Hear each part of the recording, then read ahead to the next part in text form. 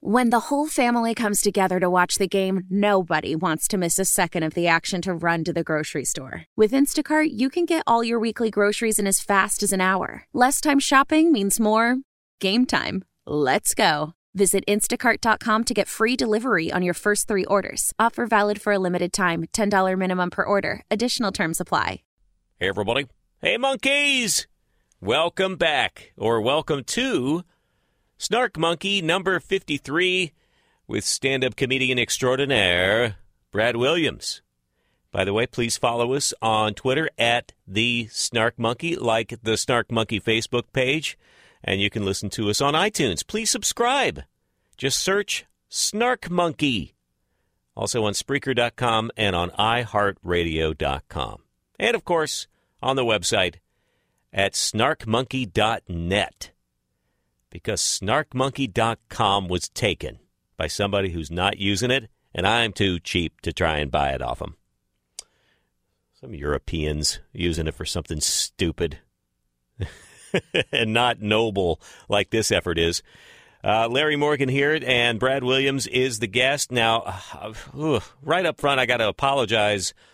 I don't know why I'm sorry to you, but there's great entertaining conversation in this talk with Brad, but there's some of it that's a little dated, but I left it in. Of course, depending on when you listen to this, of course, podcasts are on demand, and you might be listening to this 2 years after we record it, and then everything's dated.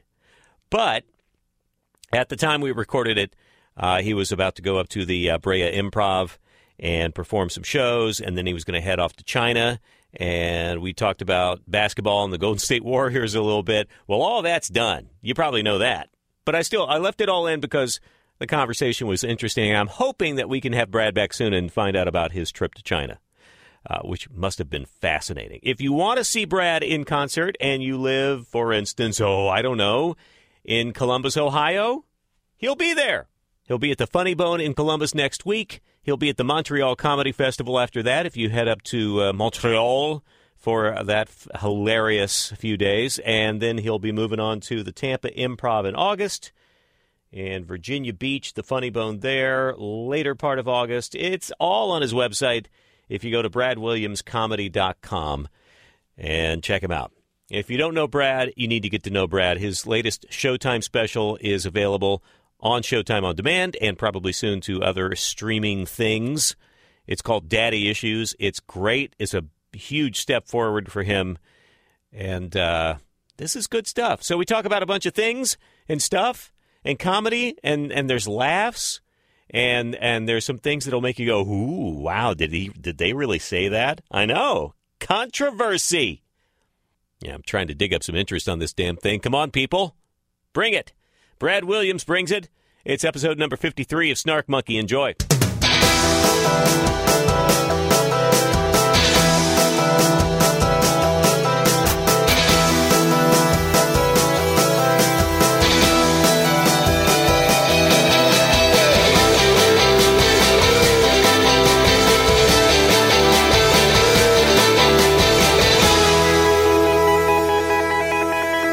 Daddy Issues is the Showtime special, which is awesome, and which is why I was telling you I almost wore my San Francisco Giants jersey today. I'm a big Giants fan. And I'm not. It's no spoiler alert because it's in the teaser for your special. So, but you have a radio background. Not only are you a regular on our buddy Kevin and Bean show here in the Los Angeles area, but you actually had a radio experience. Yeah. I talk about it in the special. Yeah, I did the monstrous thing that is morning radio. God, it's such an individual hell that is the morning radio show, and yet there are some people that's all kind of like comics, where it's like that's all they can do. And I know that's like and that's one of the reasons why I left. I exaggerated the reasons why I left greatly on the special because it's not and this goes for any joke. It's not that funny if I go, yeah, so I did this morning radio show, but then I really like sleep and I missed performing and getting random pieces of tail on the road. Yeah, so, having some kind of nightlife. Yeah, so, and I hated going to bed at 8:30 at night, so I quit. Yeah, that's not very funny. But it is a very specific existence, you're right. And Mm-hmm. I think, and I have been a morning man, I have never been a successful morning man, and I think what it takes is, like you say, a completely different mentality, because there is no human being that is meant to be alive at those hours Yes. and function like any other normal human being. It's impossible. Yes, And the human body was not designed to go to bed at 8 or 9 and wake up at 4. And by the way, 9 was not o'clock in the designed. summertime, there's still sun up, and Yeah. that's just ridiculous. Yeah, and the thing is sure, the show starts at 6, and they're like, well, why do you wake up at 4 then? Well, because you need an hour to get refreshed with everything that happened the night before. Right. You have to know the news that just happened the night before. What are people actually talking about? You can't start your morning by talking about the same things that you were talking about yesterday. Yeah, not to mention, even though obviously traffic at that time of morning is nowhere near as bad as it can be during rush hour, Sure. I was continually shocked driving in at 4 or whatever Or were you of the shit I had to, coming down the 405 in the middle that's of the all night. the construction. That's That's when all the exactly. construction happens, and now you're just like, and they don't care that you have a morning radio show, and it's one of those things where you want to shout to all the other cars, like, I know you have jobs, but if I don't, they just go on air, like, because a radio station never stops. It's like it's like a TV show. Yeah. Like there's never that. Please hold while the host gets here because he hit the snooze button too many times. Yeah, if you are in any way lackadaisical about your starting time when you're in radio, you won't last very long. It's Right. like kind of being a doctor for an operation. It's like you can't walk in just 15, whenever. 20 minutes late, whatever. No, It's you like, can't. Like, there's so many I'll jobs. make up for it in the other end. No, it didn't work like that way. my show tonight is at 8 p.m. at the Bray Improv, but I can get there at 8:30. Yeah. It's fine, and I'm not the first one up, so I can get there late. So you were doing radio in the Bay Area, and you were the sports guy. Is that Yeah, right? Yeah. Were you a sports guy going in, or is that yeah? Yeah, which All is right. really weird because being a 4'4" man, I always feel weird like when I'm really passionate about sports and I'm like, you shouldn't have done that play. You should have done the other play. It's like, dude, you're 4 foot nothing. Like you have no right. It was literally a joke, I think, on my first album where I was watching basketball with a couple of my dwarf buddies and they were arguing like what Kobe Bryant should have done, and I'm like, you're midgets.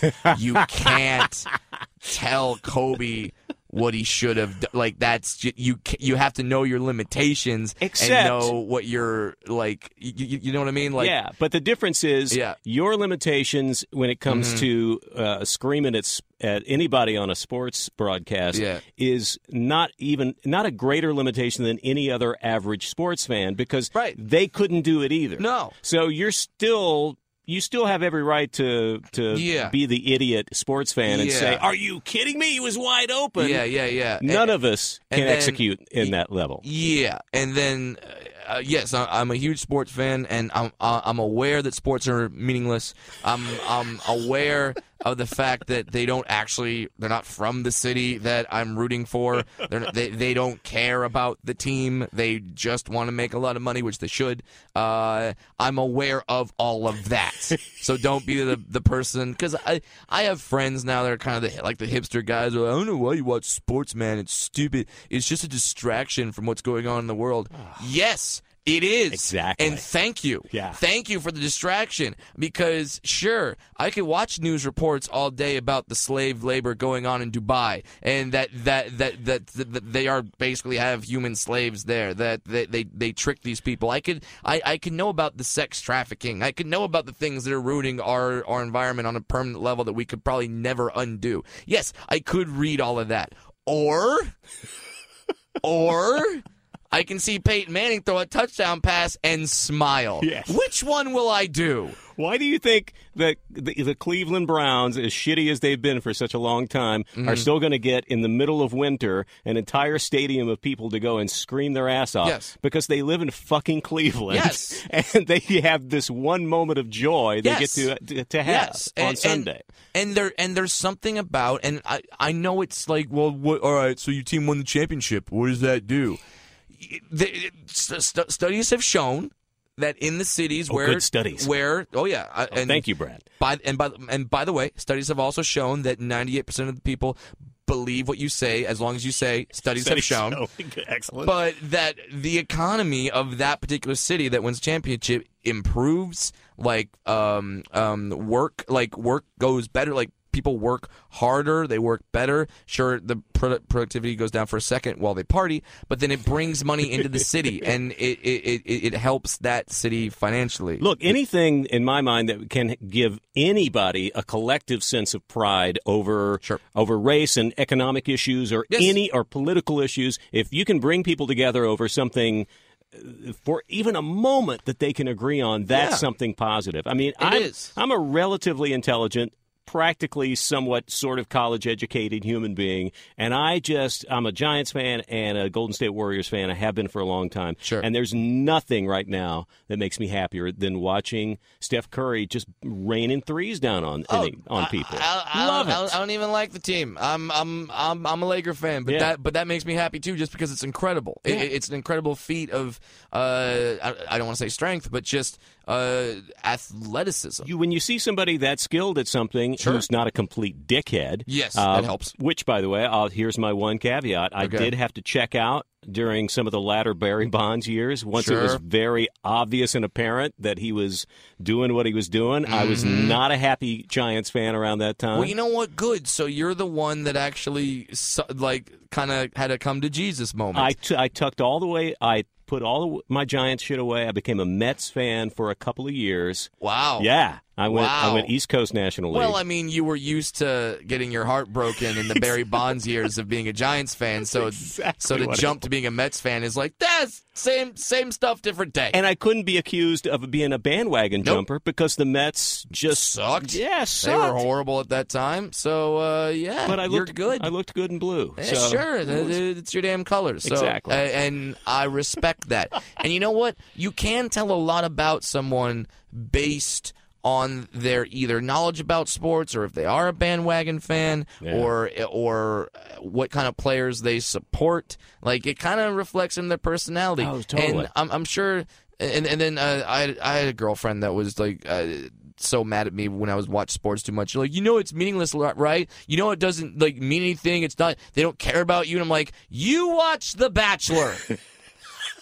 Do you think they're there for the right reasons?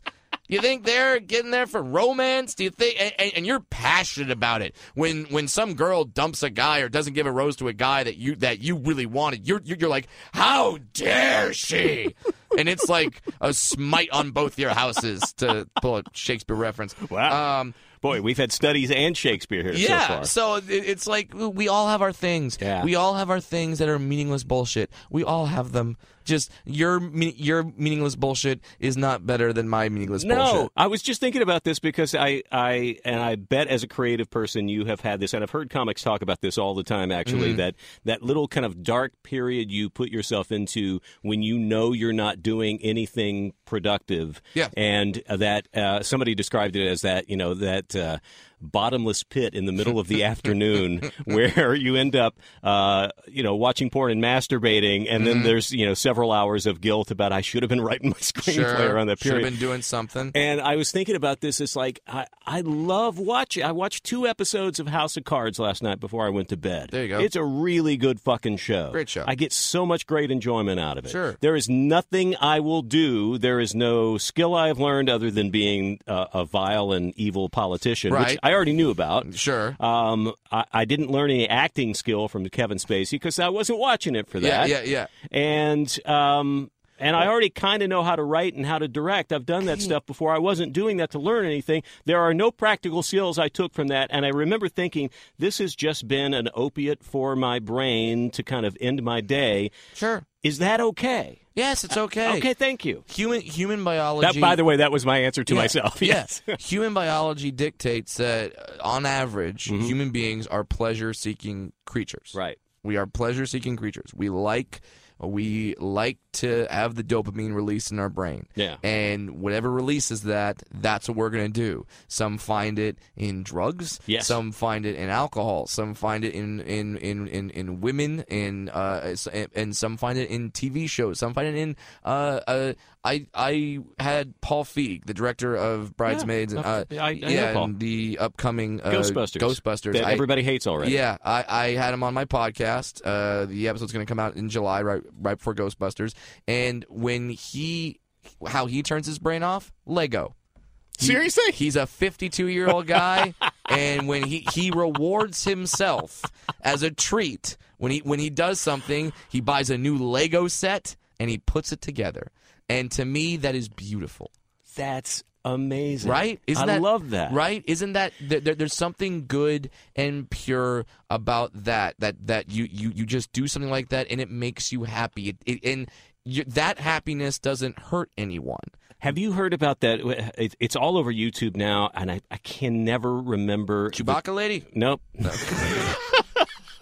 Chewbacca lady's all over all YouTube over the right internet. now. Yeah, She got a scholarship to a Florida college. Oh Jesus! Yeah, but then by the time I post this, nobody will remember what that is because we'll have moved on to the new thing. But, but that had way more of a shelf life than I ever expected it. Oh my God! And some people are like, "Well, all she did was make a video. Why does she get a scholarship to a school?" It's like it's a Florida college. Calm down. School, arguably, and scholarship. Really? Yeah. The phenomenon of the YouTube reference was there are these videos that recreate this. Have you heard about this? It's the repetition of certain words in kind of a calming way that gives you this sensation, this like extremely pleasurable sensation that kind of washes over you. It's something that do you know what I'm talking about? Well, I mean, and it's not sexual, it's not sensual, but it is something. And it usually has something to do with the repetitive nature and soft tones. And there's you know what I'm talking about. Yeah, right? a lot of people go to sleep like that. Yeah, they're sleep podcasts that someone just says words over and over again. And they talk, and they even talk. Yeah, they talk about I'm stroking your hair right now, and I'm touching the tips of your ears. Not sexual. Yeah. No, not at all. It's just to calm you down. And it's funny because there's yin and yang to everything in life. So while there's those words and tones that calm you down, the word in the English language that gets people the most upset is the word moist. I saw that come up recently. And you say the word moist, and some people just have a reaction where they will literally and a friend of mine is one of these people where she just trembles. She trembles and she gets the chills. You will see goosebumps form on her arms. All you have to do is just look at her and go moist. It's mostly women too, for some reason. Yes, because that's one of those hack radio bits that every morning show has done. What's your least favorite word? What word makes you crazy? Yeah, and that always comes up. Right. And now there are moist. Literally studies show that is absolutely it's one of the least liked words in the English language. Yep. So for me, so you talk about Paul Feig's Legos. Yeah. For me, what's your thing? I remember in college that when I would have a particularly stressful, I didn't know, I would watch Mr. Rogers. There you go. And his voice and his takes tone. You back to childhood. It wasn't even that. Calm it was you just down. it just put me in a place that I felt safe. And now you watch some of that stuff, and it feels really creepy all of a sudden. There's some YouTube videos that are like the mega mixes of the creepiest things he ever said. And when you hear it, you're like, oh, wow. But then that just shows you one other thing, that a lot of times when parents complain about some content, they're like, it's going to ruin my child. The child doesn't care. Not at all. They don't know. No. They don't know what that means. Like when Mr. Rogers would tell a story about when he was a kid and an old man would just come watch him and they would do things together, or some I remember one clip of this little creepy montage is him going, don't you like to take a bath? Don't you like to just get in the water? Doesn't it feel good? Water flowing all over your body, and you're like, wow. Like, now we're adults, that's creepy as fuck. But when you're a kid, you're just like, yeah, that feels great, Sure. Mr. Rogers. And that's the thing. It was I love probably, as a kid, that probably was very calming. And I was like, Yes. of course, that feels great, Mr. Rogers. You're absolutely right. Yes.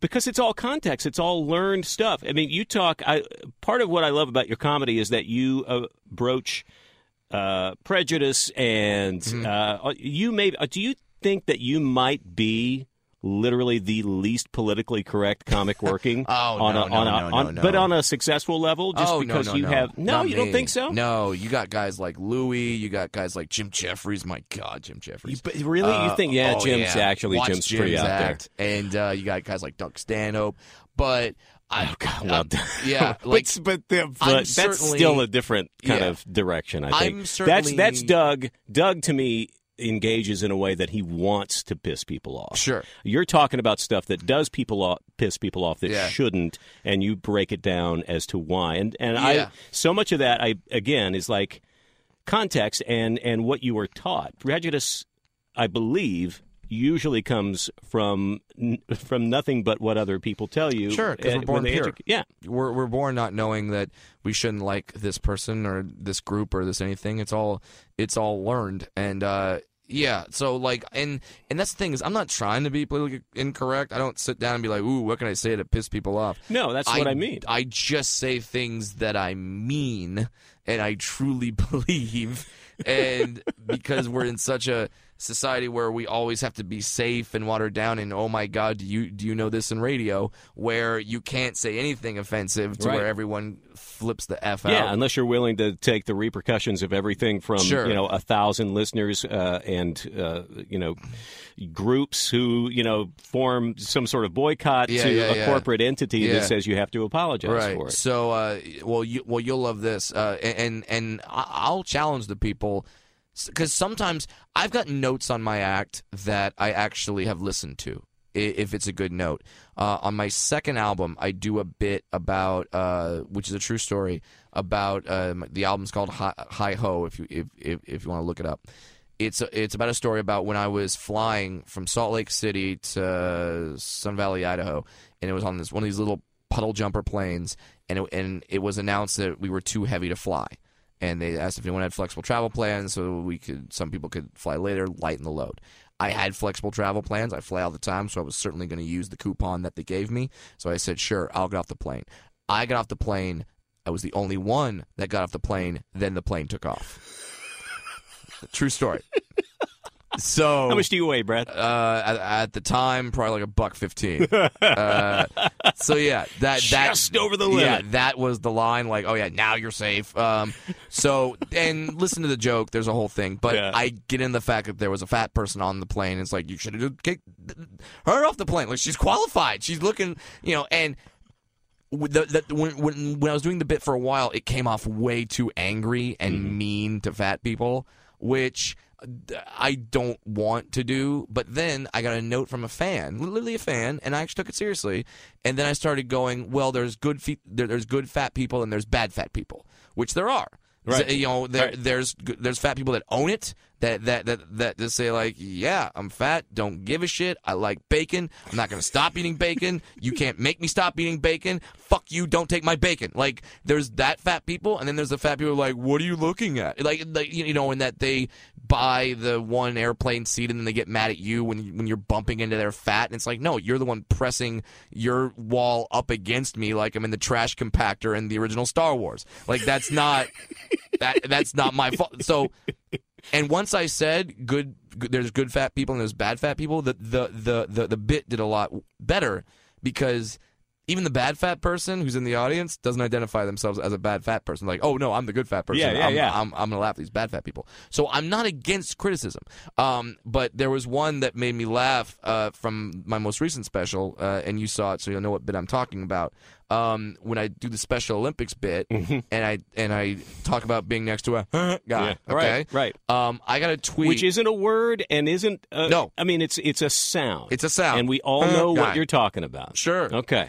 So I got this tweet from a mom who's like, my daughter has cerebral palsy and it's severe, and you're making fun of her, and it's not right to make fun of people with disabilities and and I wrote her back and I said, okay, so let me get this straight. First of all, if you remember the joke, I first make fun of people in crutches, then wheelchairs, then midgets, then whatever you're qualifying as the thing that your daughter has, and the first 3 were okay. The first 3 were fine. That, oh yeah, fuck people in wheelchairs, screw them. Yeah, but then when I got to something that applied to you, that was over the line. So just we're clear on that. Secondly, I never said cerebral palsy. Right. I said guy. What does that mean? We don't know what that means. Yeah, you don't know what that is. That could be anything, and that could be Trump voters. Like you don't know what guy means. You don't know what that is. That could be fans of the Jacksonville Jaguars. Like you don't just know. Pissed off Trump voters. By the way. Yeah, I don't care. Come at me if you if you try to find me at my house. I've got a wall around it. So like I don't. So it's like you took that and internalized it and then put it on yourself and applied it to you when it could have been anything. So, in fact, you are the more offensive person because you heard the sound and thought, he's talking about cerebral palsy. And then there's cerebral palsy people going, no, he's not talking about us. So that was on you. Well, I thought in Didn't Daddy get a response from her, ironically. No, nothing back. No, nothing. Because in Daddy Issues, I think one of the interesting things you do is that you know which jokes are going to be on the fence for some people. Sure. And you call them out. You actually point them out. Absolutely. And make that part of the process. Yes. Because you want to break down why they react that way. Yes. And then you explain to them why they reacted that way, which is great. Yes. And that because that isn't purely for shock value, even though you know there's going to be a reaction. Yes, which by the way works for a comedian, does not work when you're trying to sleep with a woman. No. It does not work when you call them out and say, all right, this is why you're rejecting me, and this is what's going on inside your head. Because the fastest way, you could have a woman want to sleep with you, want to just give up everything, wants nothing more than to have sex with you as a man. The fastest way to get her to change your mind is to look at her and say, you want to have sex with me, don't you? And here's why I know. And you're calling out a fact, a simple fact, and then they'll go, what? No. And no, you're an asshole, and you will never. So it works as a comedian.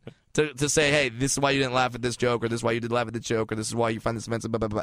But it does not work when you're trying to sleep with a woman. I'm sad because that sounds like that is a personal experience. Sure. Oh, I'm sorry, Brad. Oh. I'm fine now. Yeah, but you've learned. It's a learning moment. It's a teaching moment for yourself. Life is Groundhog Day. Every day you wake up, you go through the same shit. You go, oh, don't go that way to work. There's traffic. Tomorrow, I'll go this way.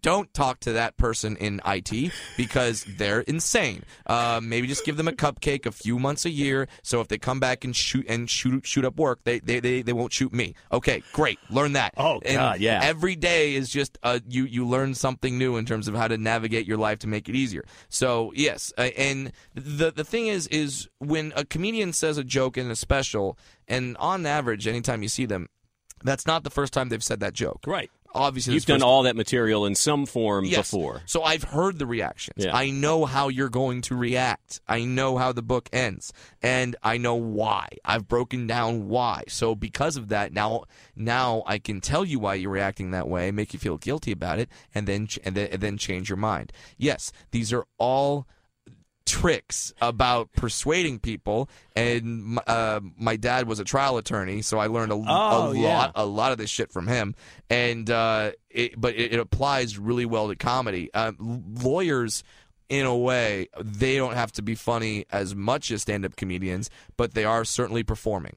They are putting on a performance, and that to gain trust. And over the years, learn how an audience is going to react to certain things that they do. Oh, that's really interesting. Absolutely. Yeah, there is a whole psychology behind it. And when I said like the whole trial and error thing, I found out that as a little person, I can't be angry too quickly on stage. Because if I'm angry, people see an angry dwarf, they feel sorry for me, they feel scared, they feel like, oh my God, I just pissed off someone with a disability. That's not good. And I like. Is that how you tried it at first? Oh yeah.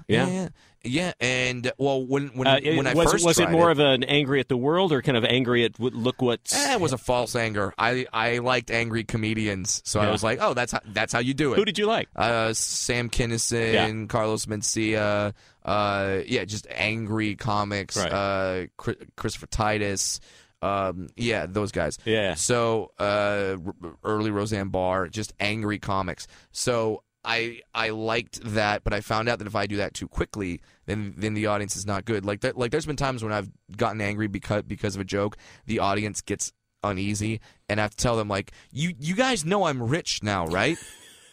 Like, it worked out for me, so you can laugh at this because the ending is happy.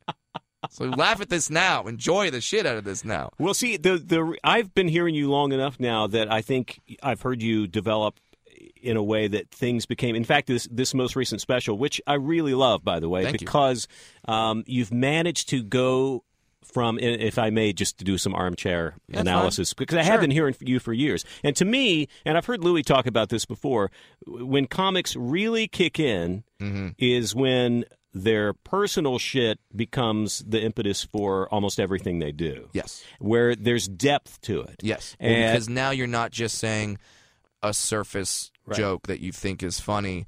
You're saying something that has weight to you. Because when you talk about a certain topic, there's a weight to it. There are consequences. When you say, the other day I walked into a bar, there's no consequence. Right. There's nothing, and not saying that those jokes aren't funny. They're funny, but they don't have that next level of making you think, being personable, and certainly applying. Because in every way, shape, and form, when you talk about personal stories, yes, they are personal to you, but everyone in that audience has some story that's close. Right. They have some sort of relatable thing that they can talk about that. Well, that's what I was going to say, is that if early on, I think maybe your comedy, which was already funny, because your material has always been good. Thank you. Because if it was specifically about your size and that was all, we couldn't necessarily relate to that. But what's happened is your comedy builds from that, but becomes relatable in every way because you have been able to find a way to we've all had hardships. We've all had something happen to us. We've all had love go, kablooey. We've had wacky parents. Yeah, we've all had something. And so to kind of go along with that, I mean, and who was it? Oh, my old radio partner up in San Francisco, Kevin Kline. Not that Kevin Kline, different Kevin Kline. He told me from Fish Called Wanda. Fish Called Wanda, doing radio. He did radio in San Francisco. Wacky. Holy so crap. Many sound effects. His whole thing is, he told me, he's like, because he saw both my specials, Fun Size, the first one, and now this current one called Daddy Issues, where he's like, the first one was your introduction. The first special was your, hey, look, I'm a dwarf. That's kind of weird, and it was fun, and it was happy, and it was good. This special was fun and happy, but there was edge to it. There was bite. There was risk. Now we're starting to figure out who you are and what your opinions are and what your stances are on things. It's kind of like that in a relationship. The first time you go out with someone, they don't come in with their issues just guns a-blazing. You know what I mean? You don't come in. I mean, don't get me wrong. There's probably horror dates that do happen that way, where you just sit down with someone and they go, you don't know any Jews, do you? Like, I'm sure that's happened. Or says, you want to have sex with me, don't you? Yeah. So you saw that date that I was on. Okay. So you present sort of the best version of yourself at first on a date, and you do it in your comedy too. Like, or at least I did, where I sort of went like, "Hey, I'm a happy little person. This is fun. This is good. This is fun. This is happy comedy." And then the second special was like, "Okay, now you like me. Now let's talk about some shit. Now let me show you the edge. Now let's show you what." The kind of stuff I've been going through, the thoughts I've been having, and the insanity that jumps around my head every day. Have you? Do you see a time, especially as you get more of a following, because now you're filling theaters? I mean, you've got people showing up for you. Yeah, it's cool. You don't have to introduce yourself to people anymore. Correct. They probably have an expectation about your material But do you see a time where you could go up and not even reference your size? Yeah. Where it's you just launch into whatever is going on in your life. Well, and here's the thing, is that my jokes will always be from the little person perspective, because I don't know how to write jokes from the perspective of a 5'2" for 5'7". Yeah, it's your everyday existence. Yeah, it just so is. It's always going to be my point of view. So there will always be a subtext of that. But I'm not going to go on stage and for an hour and just be like, I could take a bath in a thimble. Like, I'm not. I'm not doing that. I'm not doing that. You could do that. The thing is I have 2 albums out and 2 specials. That's 4 hours of material. If it was 4 hours, just me going up, going, I'm small. That's weird. You're gonna get bored very fast. Yeah. So there's only so many times you can make like that kind of, you can make a lollipop guilt joke. There's only so many ways. But everything you do as you go through life, you're going to continue to encounter whether it's a reaction or some form of prejudice, or people telling you that you're wrong about what you're doing. I mean, you do have the future ahead where somebody's always going to be pissed off at what you're doing. Absolutely. And how you, I mean, are you still getting pushback on the word midget from little people organizations? Sure. Yeah. It's funny. Dwarves, because you have defended that quite vocally and eloquently. Yeah. And but also, as I defend my use of the word midget, I also say on air, if a little person does not want to be called a midget, do not call them that and say, well, Brad said it's okay. Like, don't force it down their throat. Be like, Brad said it's okay. He is King Dwarf. I go by his decree. Yeah, you're not championing the word. No. You have just made peace with it. Yes. Yeah. I'm just telling people why it doesn't bother me personally. Right. And I get that there will always be little people that don't want to be called midget and want that word abolished and will compare it to the N-word, which is just fucking insane to me. But I get that will always exist because the human being, and nothing has made this more clear to me than the last 5 years of my life, where the human being is a dramatic animal. No matter what is going on in their life, they will find some reason why their life sucks, why their life is not perfect, and what things can change. Bill Gates has problems. Yeah, okay? Sure. Bill Gates has problems. Think about that for a second. George Clooney has problems. No, I make this argument all the time with people who have, usually it's based upon innate jealousy of somebody else. Seacrest, for some reason, is somebody who comes up all the time. Well, how did that asshole so get? Yeah, everyone blah, hates blah, blah. Seacrest. Yeah, and I worked with the guy, so I recognized, no matter what you think of him, that he worked his fucking ass off. Does. Really, really hard. Yeah, he can retire 10 lifetimes over. So you and can't he still begrudge works him the success he's had because he put in what he had to put in for it. Sure. But guess what? I don't know that he's an innately happy person because he fills his life with working all the time to fill whatever hole we all have in our lives that I fill with House of Cards in multiple episodes every night to, massage my brain to sleep. Yeah. So, we always have something, and if you don't have anything in your life, you will literally create something. You will create a disease. You will create a condition. You will say you have restless leg syndrome. And that's why your life isn't perfect. That's a thing. Yeah, no, it's not. It's not. No. Don't come to me and be like, well, Brad, my life sucks because I have restless legs. My legs dangle. Shut up.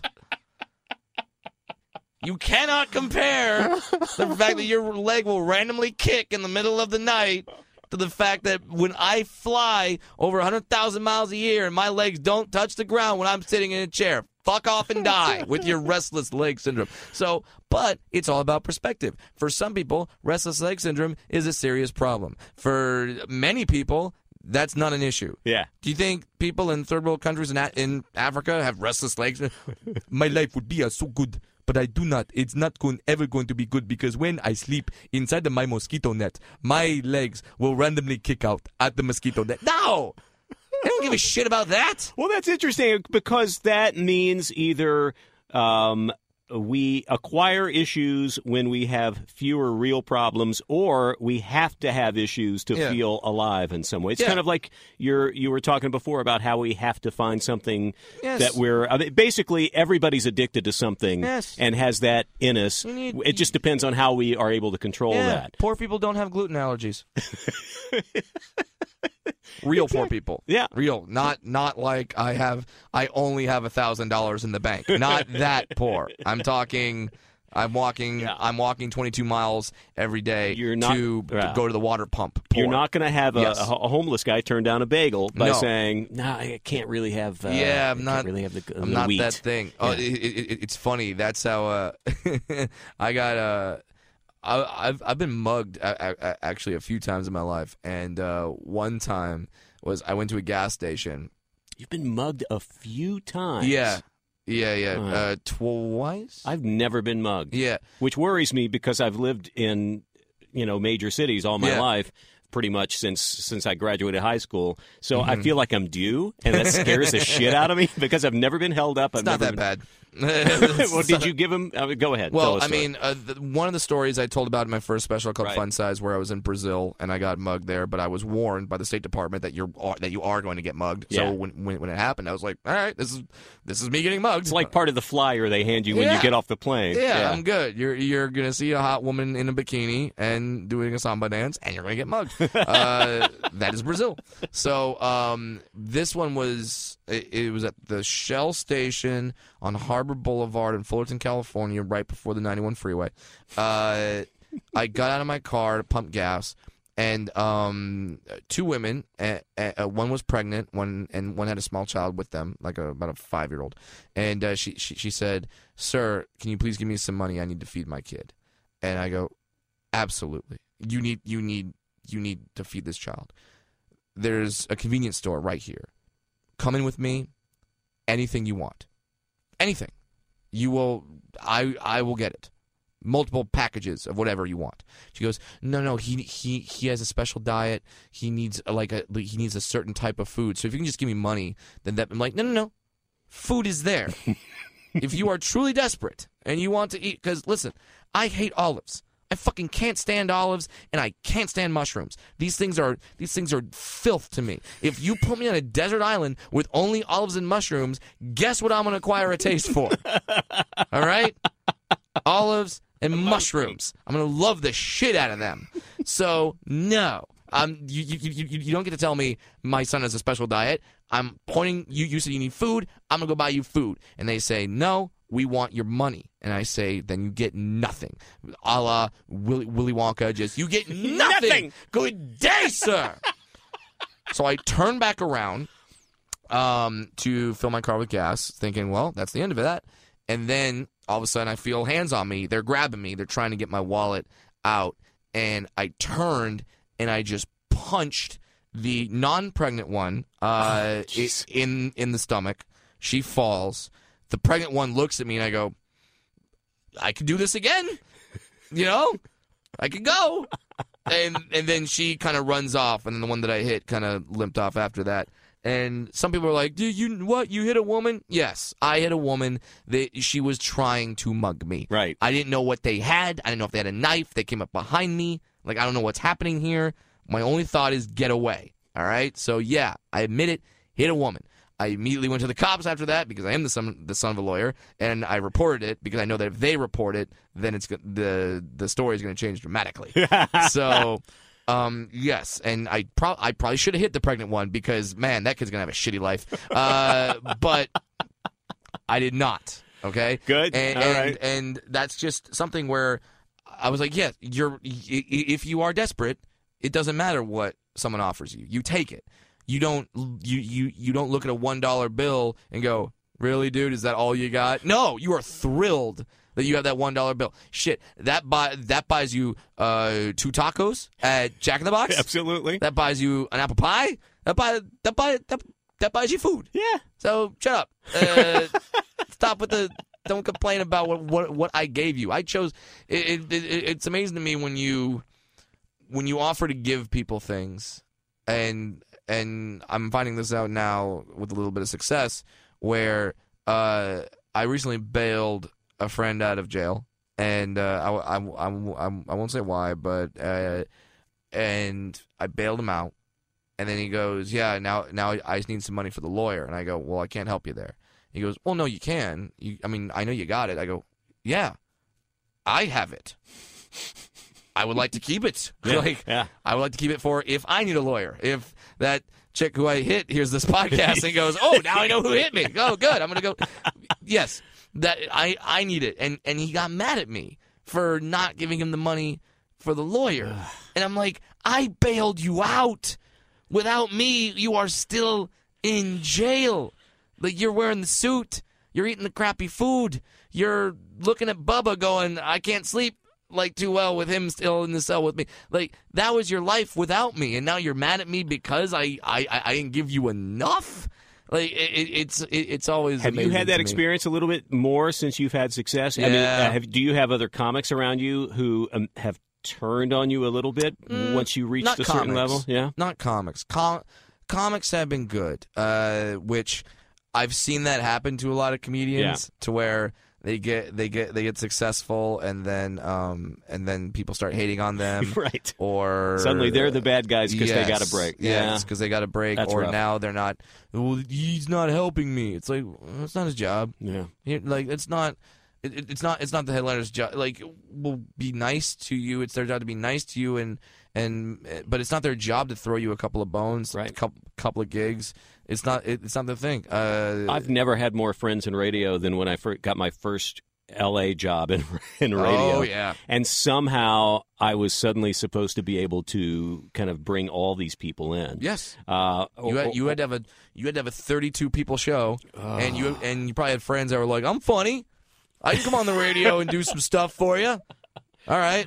I would love to be on the radio. Yeah, sure. Can I be on the radio with you? Yeah. No, but, all right. Come in at 4:30 in the morning to prep, and then have some bits written out. And my then, favorite thing to tell somebody is, if you where do you live right now? In Atlanta. I say, all right. Why don't you go to Macon and start with working weekends there, running syndicated shows. Yeah. And then see if you can get shift once a week, and then see. And they're like, "Oh, that sounds hard." Yeah. That's Guess right. who had to do that? All of us. All of us. Every one of us. Comics had to do open mics. Oh, God. In Macon, Georgia. Yeah. Every radio DJ had to first be a DJ at some sort of small market or some shit station for no money. Elon Musk did not come in here and just have $1 billion. Hell, he had $1 billion or a lot of money, then went bankrupt, and then did it again. Yeah. His company PayPal. Yeah. He could retire it off that money, and then he went broke, putting it all into Tesla, SpaceX. Right. And then now he had to build it back up again, which he did. So he's done it twice. Yeah. You can't do it once? There are a lot of differences between me and Elon Musk. Sure. The biggest one would be if I had PayPal money, I'm done. Yeah. I'm tapping out. You would not know my name right now. I'd be like, I got my island. I'm good. I just got my biggest concern every day is what color Sea-Doo do I ride today? That would be my thing. Nope, I rode blue yesterday. Yeah, we won't be riding the blue today. No, that's excessive. I'm always amazed with those kinds of guys. Like you see, like a Seth MacFarlane. He still has that motor where he keeps going. Yeah. He keeps creating. He keeps writing shows. He writes movies. He does all the voices still for Family Guy. Now he's like singing classical like he's singing the Great American Songbook. Right. He's putting together show tunes and doing concerts. It never stops. I'm always so amazed by those guys and women that can do that and keep going. I would like to think that would be me, but I have a strong feeling that if I have 1 year touring in arenas, I'm out. Well, peace. I don't think so though, Brad, because I think I being a creative person too, maybe not in the same way that you are or Seth MacFarlane, but I know that like when I've only had, like in radio, when back in the day, back in the 90s, when all you had to do was a 4-hour shift, and that was your entire job, and you got paid enough to do that. Right, because everyone was listening to radio and ad revenues were high. Yeah. Do you know what else I did with the rest of my day? What's that? Not a goddamn thing. The moment I start getting busy, and I've got like a full day, and I've got more, when I became like an executive at a radio company, and then I was doing some side stuff, and then I was like, oh, you know what? I want to write the screen. The moment my brain got engaged on all those other things, now you're going. And then I put stuff on myself. I don't have time to do this fucking podcast. No, you don't. I really don't have time. I have so much on my desk right now to do instead of talking to you.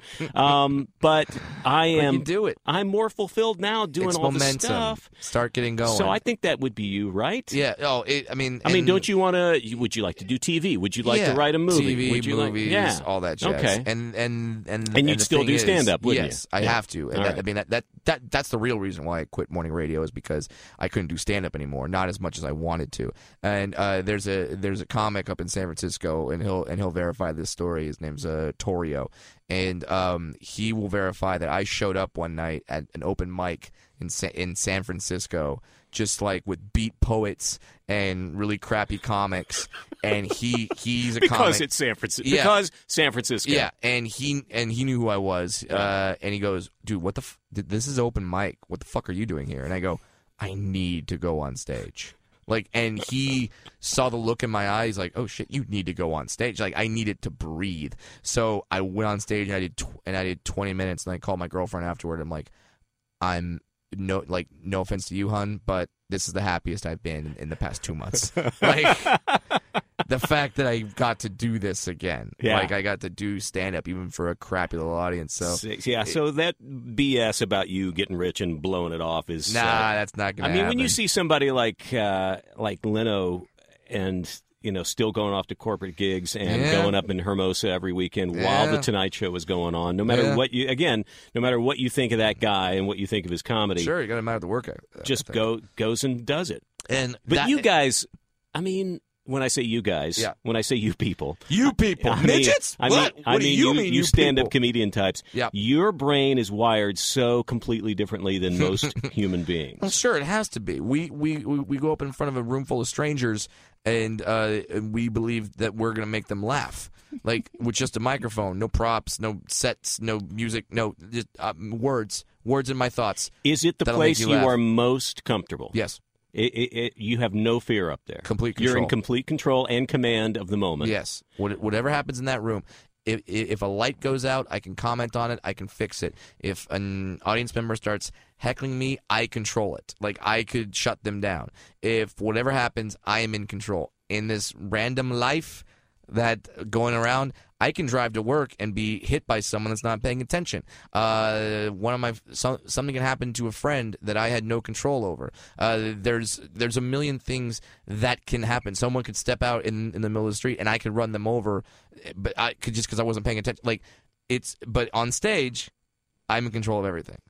I can make adjustments. It's like being Ellen Page's character in Inception. Like you are the architect. You can make the world fold over onto itself if you want to, or you can create this wonderful, gorgeous thing. So for you, on a night when it doesn't go exactly the way you want it to go, sure, which still happens. You are in way more command than you have ever been in your career. I would guess. Yes. You know that you can turn around and make that up. A night later, right? Or even later that night or something. Yeah, well, and that's the thing. Does it bug you? Of course. Still? Of course. You can't walk off and just let that roll off and go, that was a shitty crowd. That was a bachelorette party, and that was it. No, I have to either... If you can't win them back, you are pissed off. Yeah, I either have to sit in my hotel room and go over, go over the tape in my head of just like all the moves I could have done, the things I could have said, and go over that endlessly. Or I need to find a stage and right after that and wipe that slate clean. and just be like, oh yeah, I am good at this.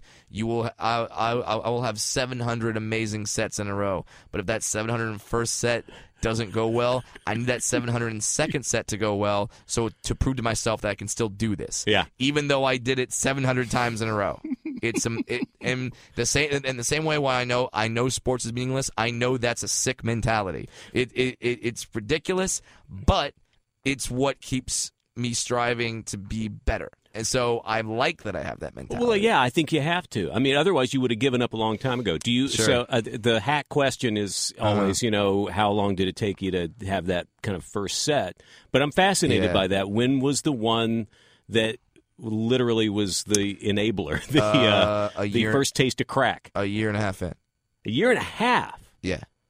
A year and a half it took you that long to get the one where you were like, oh. The first set was good by first set standards. Yeah. And it made me go back to do it again. Yeah. But you got enough to keep you going. But the set where I was like, oh my God. Like, Artie Lang tells this story that the first time he did heroin, he puts the needle into his arm, and as he's falling back, he goes, I'm in trouble. Yeah. Because he knows, like... He's going to go back. Yeah. He wants to have that again. Yeah, this is my life now, is chasing this feeling. That moment happened for me on stage, year and a half in, Ontario Improv, October 20th. So that's 13 years ago. 2003 or 4. And it happened. I went to the Ontario Improv to see Carlos Mencia perform. I had been doing comedy a year and a half at that point. I started doing comedy because Mencia was on stage at the Bray Improv. He starts telling midget jokes. Half the audience is laughing. The half that's sitting by me is like, whoa! What? Look! Carlos, look! Yeah. He notices that and goes, what the fuck? Like, why aren't you guys laughing at this? What? And he says, what? Is one of them here? And I raise my hand in the air and I go, what's up, dude? And he called me up on stage. And he started asking me questions. And I answered them. And my answers got laughs from the audience. And right then I'm like, oh, this is fun. And right then I was like, I'm going to be a stand-up comedian. I started doing open mics. Fast forward a year and a half later. This time Mencia sees me before the show at the Ontario Improv and says, hey, you're that dude. You said you wanted to be a comedian after that night. I go, yeah. He goes, well, what happened? He goes, I've been doing it for a year and a half. Been going up open mic nights. He goes, awesome. Do you want to open up my show tonight? I'm like, yes, please.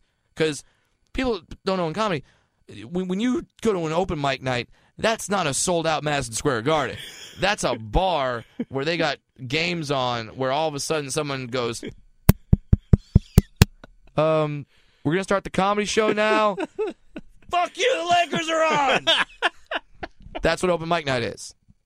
And you have to fight it's that. Mostly the other open micers listening to you, judging you every second, and not laughing. Afraid to laugh all. because if they laugh, they feel like, ooh, if I laugh at him in the back room of this Sizzler, he's going to get discovered, and now he's going to get a TV show, whereas I will not get a TV show because I laughed at him. That's the comic mind, just so you know. And that's literally why they don't laugh. You just make I am sick to my stomach even thinking about doing that. Yeah. You're nuts. Yeah, but great. That's what we need. Trial by fire. Mm-hmm. So that's all I had done up to that point. And then Mencia goes, do you want to open my show tonight? This is a sold-out Ontario Improv, about 380 people. And I say yes. I go on stage. I do 5 minutes. The laughs I got were obviously the biggest crowd, so the biggest I've ever gotten. Yeah. And I was just like, whoa, this is cool. And I go off stage. Mencia goes on stage and says, hey guys, what'd you guys think of Brad? And the audience applauds and goes nuts. He goes, yeah! And he goes, all right, thanks for making that decision for me. My current opening act, he's good. He's ready. He's graduating. He's going to be a headliner. He's going to be fine. There's nothing more I can teach him. He gains nothing from being my opener anymore. So I need a new opener. And you guys really like Brad, so you guys just pick the next one. He announced this to his crowd that night. To his audience. Crazy. And then I'm just like, what? Because I'm a sophomore at USC at the time. Just like, oh. Fight on. Yeah, fight on, buddy. And I'm like, oh, okay, so now this is what I'm going to do. The very next weekend, I was opening up for him at the Fox Theater in Bakersfield, which is about 1,200 people. So that was my week. Wow. What's your relationship like with Carlos now? He's gotten fantastic. So much crap. Yep. Has he recovered from that at all? He's touring still, right? Yeah, he's touring like a madman. Did he deserve as much as he got? No. Okay. I know you've probably talked about this on your podcast and stuff. Yeah. I've talked about it, but here's the thing. He is unfortunately now branded because of the internet as the plagiarizer comic. Yes. And we'll have that hanging over him, at least in the comedy community, for the rest of his life. Yes, for the rest of his life. It obviously hasn't ruined him professionally, but he's never going to get a TV show again. He called me recently, so I never say never. Interesting. So, but here's. I just want to hear your take on him. Here's what I will say about Mencia. If you absolutely hate Carlos Mencia, I know that what I'm about to say right now is not going to convert you. I'm not trying to convert you. I'm just trying to tell you whatever you think of him. I'm giving you more info of who the man actually is. Just take it that way, and know that nobody is perfect. There is no good guys and bad guys.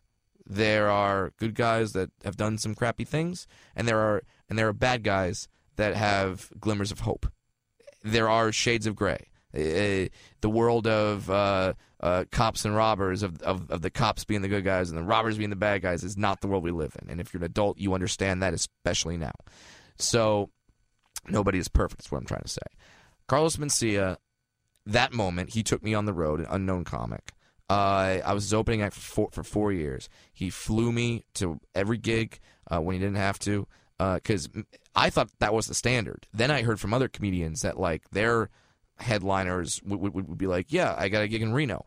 Get there. Find a way. Yeah, get there. Or pay for yourself. I'll pay you. You'll break maybe even, but you're gaining experience. Right. No.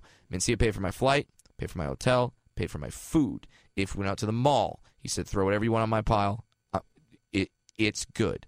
We would sit down after my sets and dissect my act, go over my act, and figure out what worked, what didn't work, why it didn't work, and say what you want about him being a joke thief. The man is still he is a comedy technician, in that he can truly dissect a joke and choose the correct syllable to emphasize to make the laugh as large as it can be. That talent is there. It's undeniable. You can't tell me it's not. So everybody I've had in this room, no matter what their background, if they've gotten us to a certain level in entertainment, writers, directors, or whatever, they've had at least one identifiable champion along the way that made the biggest difference in their career. Sure. And obviously, he's your guy. Yeah, absolutely. Yeah. So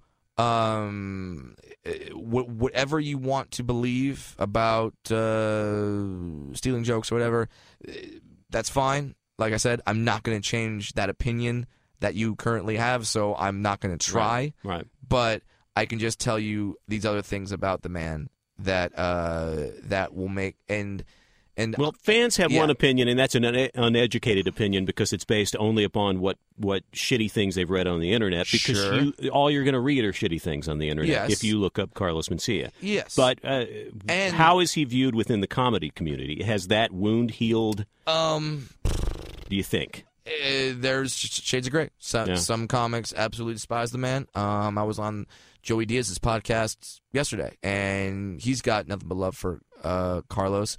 And Joey is in the Rogan camp, the main camp that came after him. Yeah. So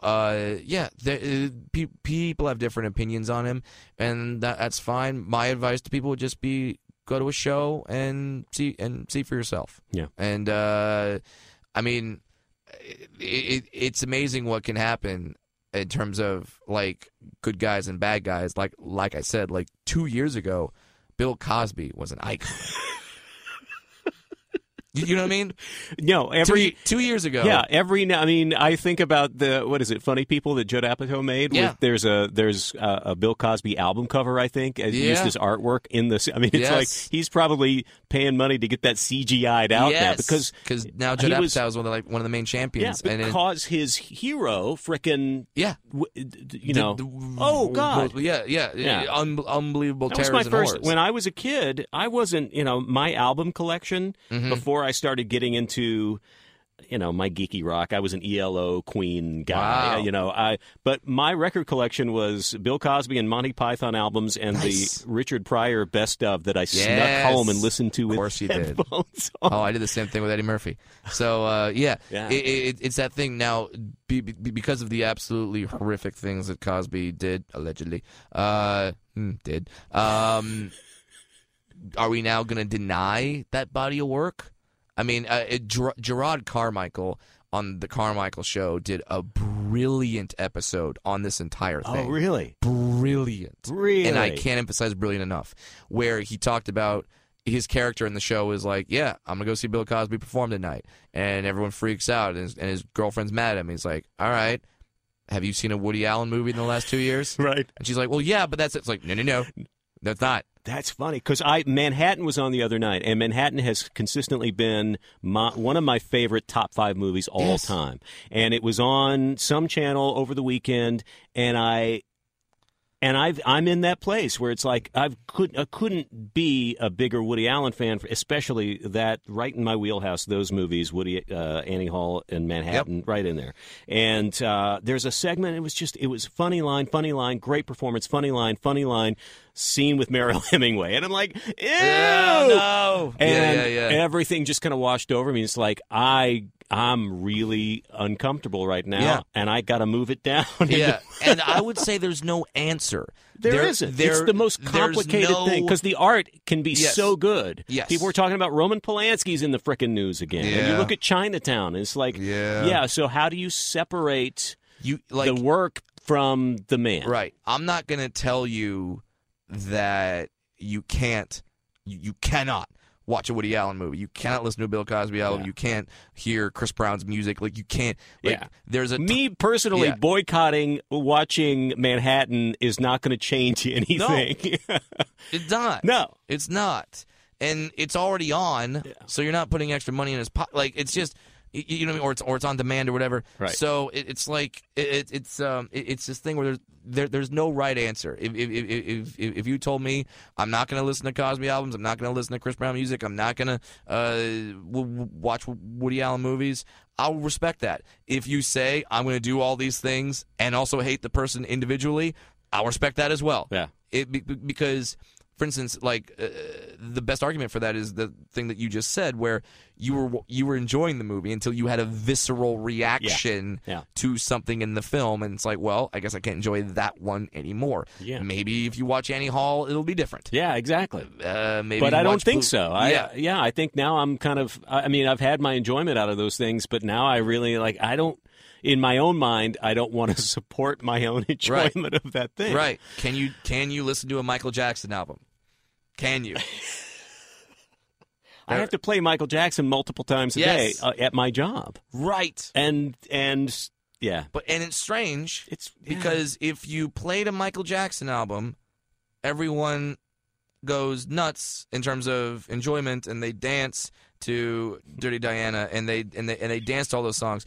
But if a comedy station played a Bill Cosby track, oh my God, holy shit! Yeah, people would freak the fuck out. Yeah, and it's amazing how we kind of pick and choose. Yeah, we'll compartmentalize that stuff. Like right now, we're all going after Baylor University for the stuff that happened there, which was egregious and horrible and awful. Yeah. But hey, if you live in Tampa Bay, go Bucks, and I hope Jameis Winston throws a touchdown pass.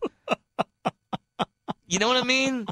It's weird how you pick and choose. I got a friend who just actually Facebooked something brilliant yesterday, which I never say. It was about Johnny Depp. He said, I'm sure Johnny Depp will suffer the consequences of his actions, just like, and then he listed off like 15 famous male actors who've been accused of domestic violence who are still working and still, very prominent to this day.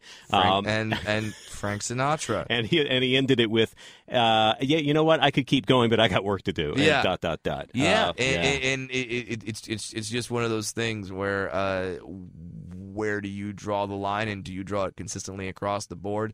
Personally, I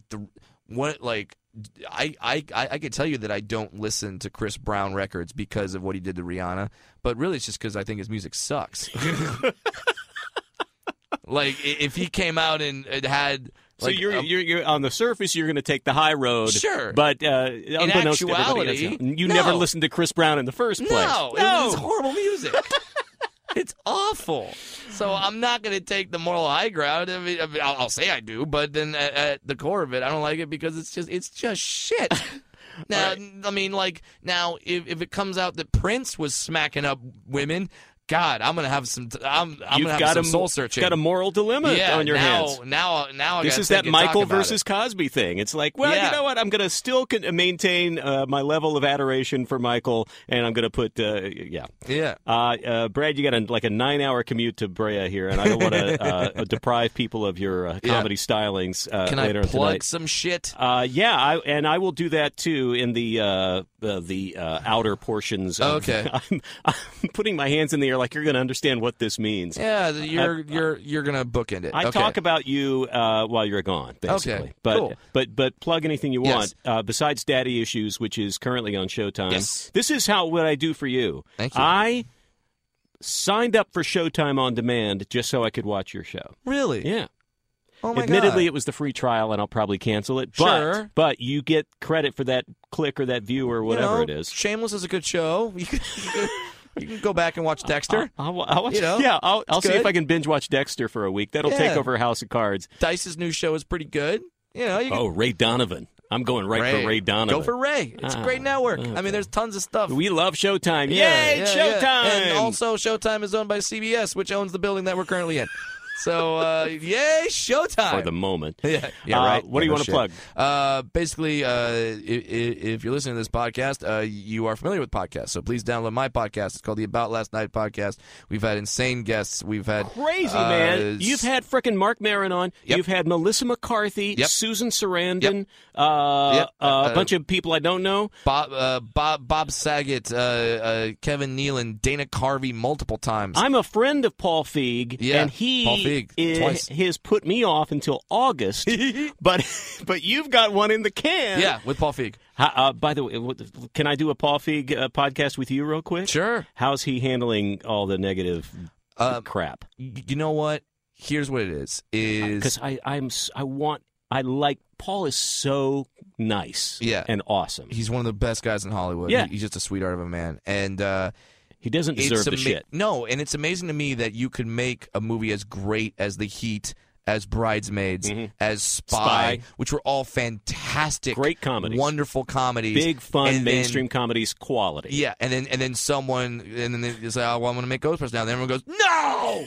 And trust him. And then trailer number 1 is like, worst movie ever. And his movies are notoriously bad in trailers because he doesn't like to reveal the best jokes in the trailer. I thought Spy was going to be horrible. Yes. When I saw the scooter joke gag, and I'm like, oh, that's what they put in the trailer? Well, because you have to, because all the other jokes have so much context behind them and action that builds and nuance up to it that you can't show in literally 10 seconds. So that's what you have to do in a comedy trailer. It's so hard to put a good comedy trailer together. So for Paul, I don't want you to blow your whole episode, but I'm such a fan, and he's not a good friend. We went to USC together, so at the same time, and he has promised for 2 years to do my podcast. So funny. Would you call him? Would you please let him know that I'm a good guy? Absolutely, of course. And and to be honest with you, he's just waiting for the movie to come out because he knows that if the movie comes out and it is good, it's going to trump all this. Yeah. And now people will curse. The same people that were cursing it will now go and shame the shamers. Be like, who are these people that are saying Ghostbusters is not going to be good with women? Not me. I was on board since day one. All right, let's check your YouTube comment history. Bill Murray for life, 2727. You know what I mean? It's unnecessary hate. Watch the movie. Enjoy the movie. If it's great, fantastic. If it's not good, who gives a shit? Because if the movie comes out, it doesn't mean the first Ghostbusters now ceases to exist. No. You can still go back and watch it. So, yeah, listen to my podcast. About last night. Yes, go to my website, bradwilliamscomedy.com. Tons of tour dates coming up. And you're headed off to where are you going? China. No. On Monday. No, that's not it. Okay. You're going to China? Yeah, I'm going to China. Is that on your website? Yeah. What are you doing in China? Comedy. And how are the Chinese? Have you done China? Nope. I mean, no. So I gotta. I'm gonna try it out. What the hell, Brad? Yeah, man. It's gonna be nuts. Does that now? See, that's. Are you scared? Yeah. Oh, I'm scared I'm gonna bomb because I know I can't make certain references because right now a big chunk of my act is what the fuck is going on in this country, and I can't say that if I'm in another country because I don't know. Oh wow! Because I'm not doing military bases, and it's not doing like bars and it's not clubs like you're going to a country that has been so westernized that they're going to be like. I mean they got McDonald's or whatever. They got YouTube, and that's why there's an insurgence of American comedy. Is they finally got YouTube. So now they're craving American comedy. Now I'm sick to my stomach again. All over again for you. I'm no, don't go into China. No, it's fine. All right, quick questions, quick answers. We'll jump around. Sure. You grew up in Orange? You were born in Orange? Yeah, born at St. Joe's Hospital in Orange, California. Where'd you go? And you went to USC? What'd you major in? Communications. So when I dropped out of college to be a stand-up comedian, we did not lose a cancer cure. We're good. Well, I went to cinema school, and so the world is missing out on Citizen Kane Part 2. Damn right it is. But I'm going to get there. I'm working on it. You hear? Well, you could just be like Spielberg, get denied from the film school 3 times, and then go out and be the greatest director ever, and then buy a building on the USC campus as a fuck you. That is what they call not fuck you money, fuck me money. Yeah. Because you just donated $20 million just to say fuck you. Yeah. Like it cost you $20 million to say fuck you. Yeah, right? What did your mom do? Mom was a housewife. Dad was a lawyer. And that's what they did. Are you going to be a Rams fan? Fuck yeah, I am. Or have you already been a Rams fan? I was, but then they left, and it's like some people are like, well, what? You stopped being a Rams fan when they left? Yeah, you don't keep hanging out with your ex when she's fucking another guy. When she's winning Super Bowls for other people. I could never see myself wearing anything that said St. Louis on it. It just feels weird. Yeah. It's like, I mean, and I'm a diehard Broncos fan, and I have been since day one. Well, my dad went to Stanford with Elway. So he forced us to be Broncos fans, and once you're a team, that's your team. So that's your team. So, but they're in the AFC, so I can still be fans of the Rams when they're in the NFC. And yeah, I'm pretty much a homer for all the LA teams, except the Kings. I go to the games, but I'm more of a Ducks fan. When you are forced up on a karaoke stage, your go-to song is? Metallica's cover of Bob Seger's "Turn the Page." Nobody's got that in their karaoke list, Brad. I do. That's bullshit. No, you can't just pick something that obscure. Bon Jovi, "Wanted Dead or Alive," or the most fun song I can do. "Wanted Dead or Alive" is a little slow. Yeah, the most fun song I can do is by the Bloodhound Gang. It's called "A Lap Dance Is Always Better When the Stripper Is Crying." And that's on the karaoke list? A lot of them. And man, when I go into it, when I hit that first chorus, it's kind of this weird country thing where it's like, "A lap dance is always better when the stripper is crying." The looks on people's faces are just like, huh? It's like Scooby-Doo going, Raggy? That's fantastic. Why is the lap dance better when the stripper is crying? So yeah, I love the looks on the faces because I'm still a comedian at heart. So I'll do that.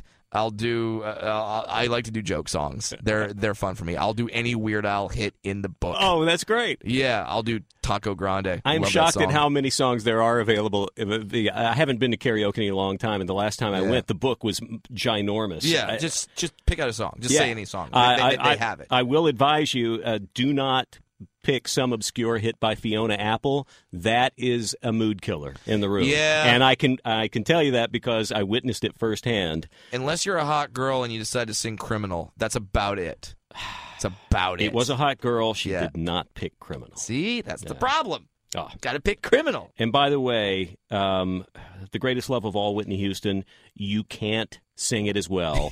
Don't. So don't even fucking try. Just don't do anything, Whitney. Maybe I want to dance with somebody if you have like 4 people up there with you. Yes, tempo, upbeat. Get the group up there. Absolutely. Yeah. Thank you. And we should do. Oh, okay. Brad and I are introducing our new podcast, Karaoke Etiquette. Well, definitely. And sure, I say Metallica's cover of Turn the Page, but I never sing that song with a packed house. Fuck no. You just do that for your pals. That's when it's like a lonely bar and there's like 10 of you there. That's when you sing that one. No. When there's a packed house, you don't go up and sing. You're like, okay, this was a B-side from Alanis Morissette's 4th album. Fuck you. No. You sing...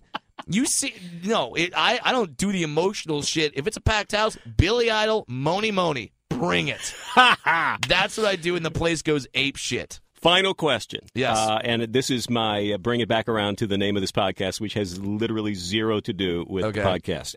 Have you ever, or if not, would you be willing to work with a monkey? Ooh, well, for one gig that I did take, I was on a TV show on Nickelodeon called Sam and Cat, where I was handcuffed to Ariana Grande for a week. So a monkey can't be worse than that. Because I posted that picture on Instagram of me handcuffed her. I was like, oh, you're so lucky. I'm like, nope. Oh, my God. Have you told that story anywhere? No. I'm bringing you back for part 2, man. Oh, I will tell that story. Jesus. My God, will I tell that story. All right. Then this is the cliffhanger, then. We're leaving it there. Sure. This is the end of the episode of Game of Thrones where someone big dies, it fades to black, and you're like, what happens next? Come on! This is our version of that. So, Brad Williams. Just picture Brad Williams handcuffed to Ariana Grande, and there's will fade in kind of like in the background a monkey face. The song Careless Whisper. Or Metallica's cover of Bob Seger's Turn the Page. Brad, you're awesome. Thank you very much. I just love hearing you and watching you and wish you nothing but success. And I hope you make it back from China alive and without lung cancer. I hope so, too. And Daddy's Issues on Showtime, About Last Night, the podcast. Check out the website. BradWilliamsComedy.com. Funny Brad on Twitter. Brad Williams Comic on Instagram. Just look me up, follow me, and have a great time doing it. All right, man.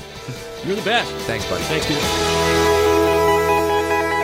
Get a monkey. Get a monkey. How powerful is Cox Internet?